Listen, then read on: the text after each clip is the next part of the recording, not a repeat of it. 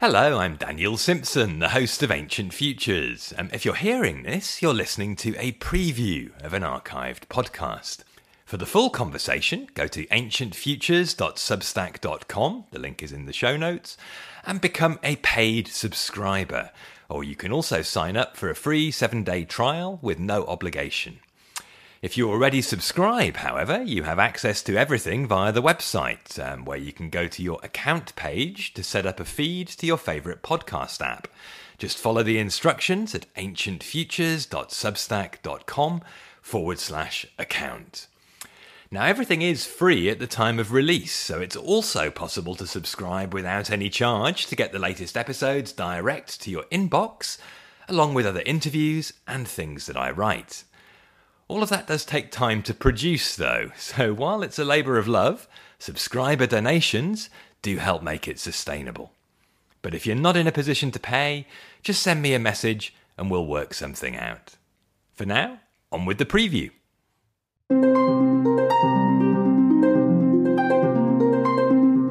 Hello and welcome to Ancient Futures, where we start the new year with a trip to the archives. I'm Daniel Simpson, and today I'm joined by Dave Charlton and Ranju Roy, whom I originally spoke to last January, and that was before I had this podcast, so our conversation got lost in the ether. 23 episodes later, though, here we are, with a wide-ranging chat about practical lessons from yoga philosophy. Now, Ranju was a recent guest here on Ancient Futures, and we discussed his new book, Yoga as Pilgrimage. A few years earlier, though, I spoke to him and Dave about another book which they wrote together, called Embodying the Yoga Sutra. So we start by discussing that and how it looks at old ideas in contemporary ways, and then we all explore what we've learned about life from our decades collectively of practice, study and teaching. Now you can find out more about Dave and Ranju and their courses and books via the links in the show notes. And for more about what I'm up to in 2024, including a monthly online men's group where we talk about life a bit like this, visit danielsimpson.info. And finally, I'll be sharing some news about plans for the podcast in next week's post at ancientfutures.substack.com, which is where this podcast resides if you're listening to it somewhere else. And if you visit that page, you can also subscribe to get the other material in your inbox. And if you feel so moved, also make a one-off donation or pay as a subscriber to help keep me fueled and to keep these conversations going. Now, I've got some exciting ones already waiting to share, so there's lots to look forward to in the months ahead. But for now, let's talk about the yoga of everyday life with Ranju Roy and Dave Charlton.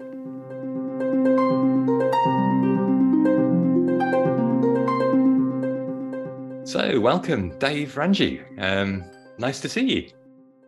Indeed. Nice to see you. Yeah, thanks for inviting us. Oh, well, thanks for coming.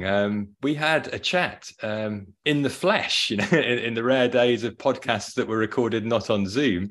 I think it must be 2019, just around the time that this book came out, Embodying the Yoga Sutra, and really want to build on that conversation today. But for those who didn't hear it, the sort of nutshell version is I'd come out of a kind of scholarly context and wanted to sort of say, why are you writing about the Yoga Sutra as if it's something you can embody? Doesn't it just say you're supposed to sit down and shut up? So I guess in the spirit of rewinding to where we were, I just wonder why you chose that title when the text is ultimately talking in some ways about going beyond the body. Disembodying. Well said, Ranju. Exactly. Yeah. Well, before you can disembody, you have to embody.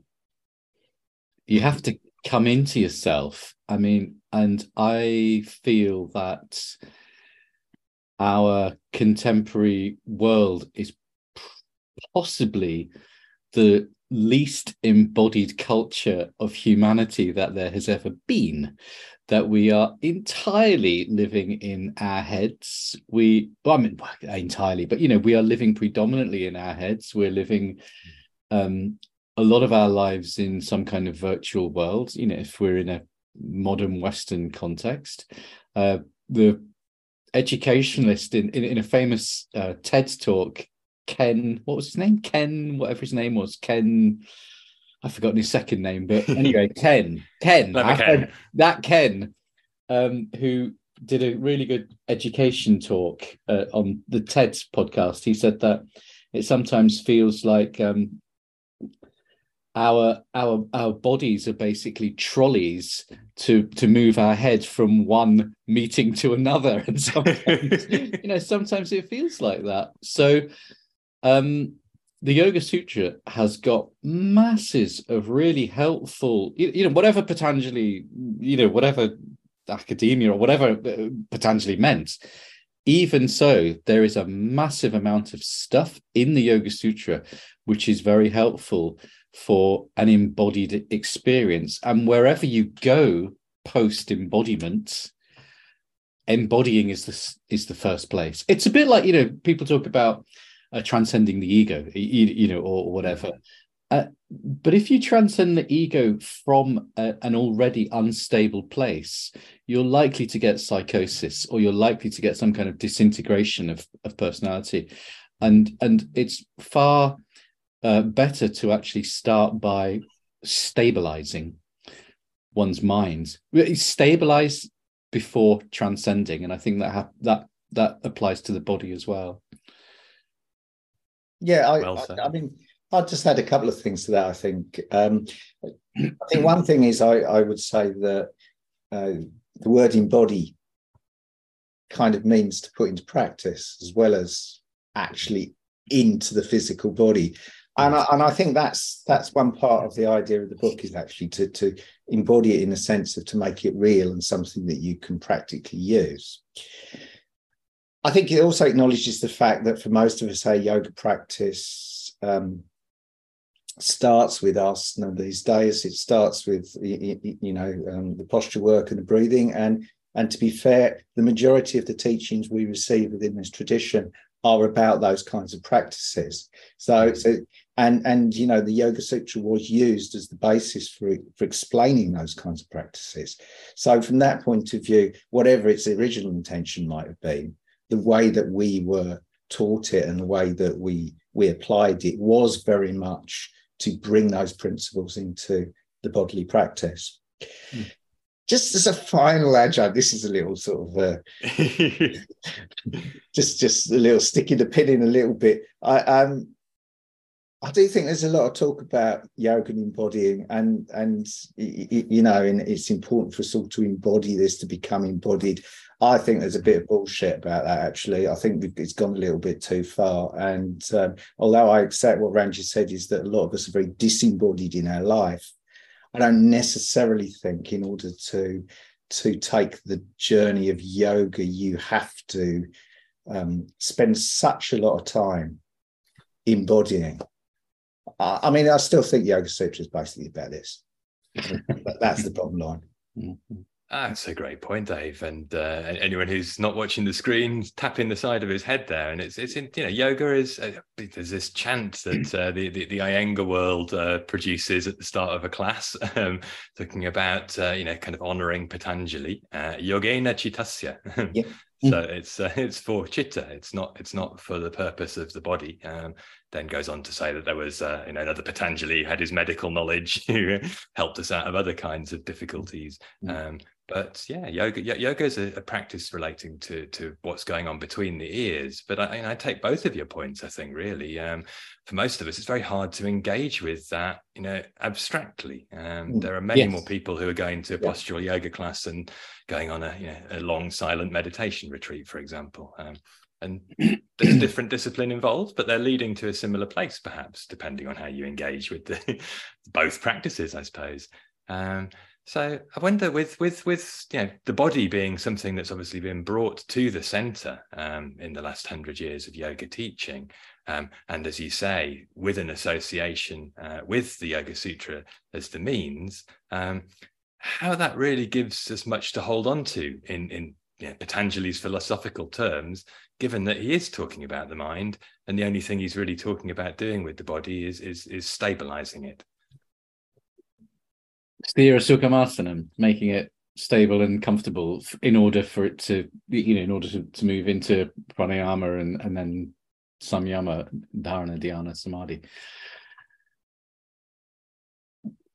I feel that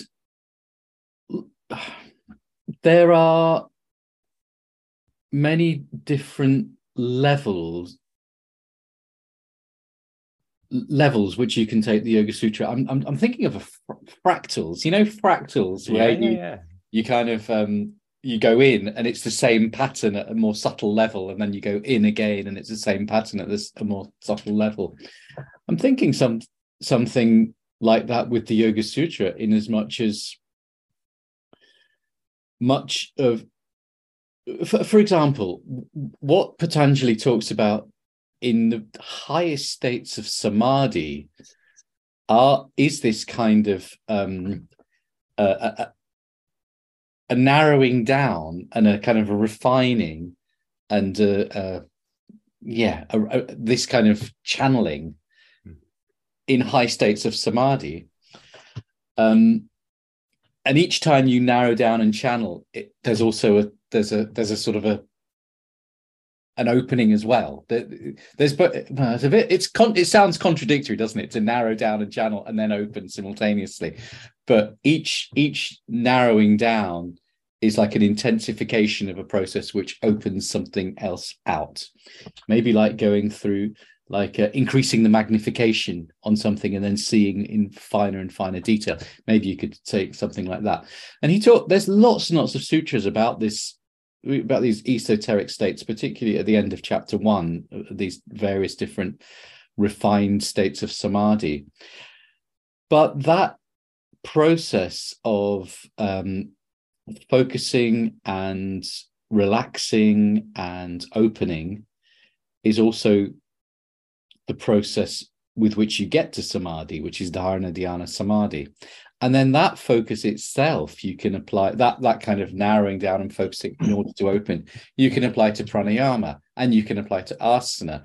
So it's a kind of at grosser levels. It's the same, it's almost the same process, but at different levels. And I think you can get very, very into the esoteric fine stuff of Patanjali and become obsessed with, not become obsessed with it, but become very focused on that. The same principles can be used at much grosser levels of the body, I think. Is that answer? I can't even remember what your question was. Well, it was really asking how it relates to something physical, given that it is about the refinement of perception. And I suppose what always struck me when reading your book was how you grounded it much more broadly in Sankhya philosophy. And anyone who's not studied a lot of Indian philosophy might wonder what that's all about. But to sum it up very simply, talking about how things materially manifest. And so understanding embodiment as a way to actually understand reality, as a way to perhaps see beyond to these more refined states, does fit into that fractal perspective. It's all about paying attention, and then it's all about also how are things aligned, and what one can do with that perspective, perhaps. I don't know why, Dave. I'm sure Dave's got some things to say, but one thing I'd like to say in terms of that is very much we're body, breath, mind. They're the three portals. But in terms of those three portals, in terms of those three aspects of ourselves, it's just always easier to go in through the grosser level of body. The body is seen as a grosser, more tangible, more substantial thing than the breath or the mind, and they lead to each one leads to the next. So we can think of the engaging with the most tangible and the grossest as the doorway to move into something more subtle, and in that sense working working with embodiment through asana leads to embodiment through pranayama, leads to perhaps moving into more subtle realms of meditation. So there's a kind of an order in terms of subtlety. Start with the grossest first. Yeah, I mean, I also think that I'm trying to think of the best way to express this, really. Whatever you're doing, whether you're embodying, moving, jumping around, I was going to say sleeping, yes, even sleeping, actually, your mind's involved. And there's a certain quality of awareness that's involved, whether you're doing asana, whether you're doing pranayama, whether you're sitting trying to, just visualize something or focus on something. So the mind is the constant there, actually. And in a way, yes, potentially talks very much about these states of meditation, but why can't these states of meditation be around the body, around the breath in pranayama? In fact, that's something that's mentioned a lot in the Yoga Sutra. It's even there within the the chapter 3 where we have all the siddhis. A number of them are located in the body, it seems. So I think you can be working with the mind in a kind of embodied, moving, physical practice, in the same way you could do it within a breathing practice, in the same way you could do it within just a plain sort of meditative practice. I think the common element is the mind. It's the attitude and it's the state of mind that you bring to it. And I think this is the way that we were kind of taught to practice the asana and pranayama. It's about how do you do the asanas? How do you do the pranayama? What's your mind doing in that process? So I think that's the mind's the common element, basically. And obviously, unless we have a full frontal lobotomy or shuffle off this mortal coil, then the mind is in some way engaged. Yeah, exactly. And that leads me sort of even beyond the realms of asana practice when you're talking about an embodied sort of moving experience. Being alive is an embodied engagement with the world around, in which the mind is in some way involved. Indeed. And I wonder then, what it means to practice yoga in life rather than in terms of these physical techniques. Yoga off the mats you're talking about? Yeah, or just sort of the yoga of being alive. What would it mean to bring this yogic quality into day-to-day life? I mean, several of the chapters of the book actually address that in their titles, and then go on to speak quite specifically, practically and philosophically about that. But I'm even curious to go beyond that to the realm of everyday conversational English. What is it that makes life lived in a yogic way, as opposed to a more mindless or less disciplined, would be another way of thinking of yoga way? I think it's really... Go on, Dave. Go on. No, you go first. I think it's really delicate to start talking about yoga beyond the mat without sounding either pious or hypocritical. Okay, so that's the first thing I'd like to say, because well acknowledged.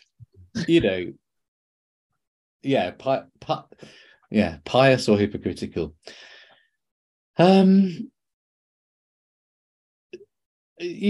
Okay, so Patanjali talks about yamas, our relationships, niyamas, our attitudes, and perhaps that would be a good. And he also in chapter 1, Sutra 133, he talks about how we might relate to other people, different types of people.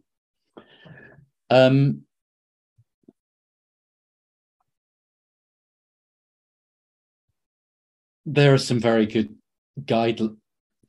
You see, we all have personalities, and we also have tendencies, and we also have we have strong patterns in our behavior. Maybe the first thing that we can acknowledge is that we have some potential to ameliorate some of our negative traits. I'm actually consciously bringing an awareness into how sometimes we're unconsciously acting unskillfully. That could be in the realms of lifestyle or relationship. I mean, we've all been in situations. Anybody who's done any yoga will know that they will have experienced imposter syndrome for sure, because we've all screwed up in our relationships at one time or another. We've all lost it. We've all kind of thought, oh God, all of that kind of stuff. So first thing, don't give yourself too hard a time. But on the other hand, I think yoga does offer us some tools to just step back a moment and acknowledge that what is it that we're doing which is contributing to our suffering? What in the Sankhya Karika is called adhyatmika dukkha, suffering that we create of our own momentum, of our own making.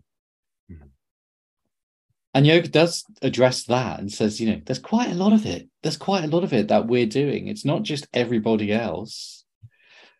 It's what are we doing? And I don't know. That's my starting point. Dave, help me out. Well, I was just basically, I was going to say, what Jessica Joel used to say, or said several times at least, the measure of yoga is your relationships. So he felt very clear about that actually, really the purpose of your yoga practice was to live in a way that was better, whatever that might mean. And I think that's true. Even at the level, if you do a yoga practice regularly and you feel a little bit more peaceful in life, it's something. It's something. But I think if you look at the psychology that's presented in the Yoga Sutra, for example, there are all sorts of ideas about the mechanisms of how the mind works and how the mind will create suffering for us, and how the stories that we run and tell create difficulties. So I do think, and I mean, I get what Ranju says, and I completely agree. Whenever you start talking about this, you just start to think about, well, if I look in the mirror,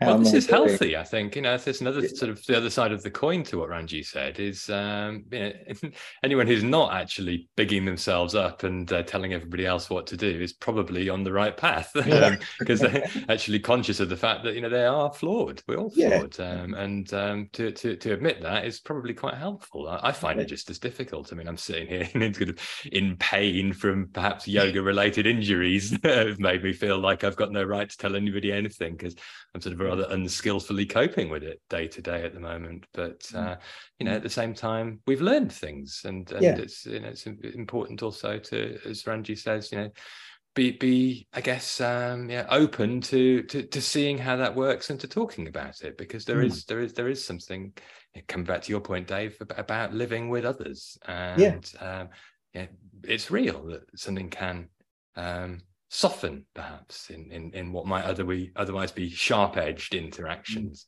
And I think that's a really nice way to put it, actually. I think I think it's nice to think about that the idea of a relationship to the world being a little softer, a little more kind of easy somehow. And we should always remember, I mean, I remember that this came from a Buddhist teacher, actually, that it's very easy when you get involved in anything like this to kind of almost like set a sort of a goal of perfection, when actually, the reality is, as you already pointed out, we're all flawed, and at best, we're all on a path of training, and that means you're not there yet. And I think it's always important to remind myself of that. it's always a work in progress. It's a really nice phrase, that, the training.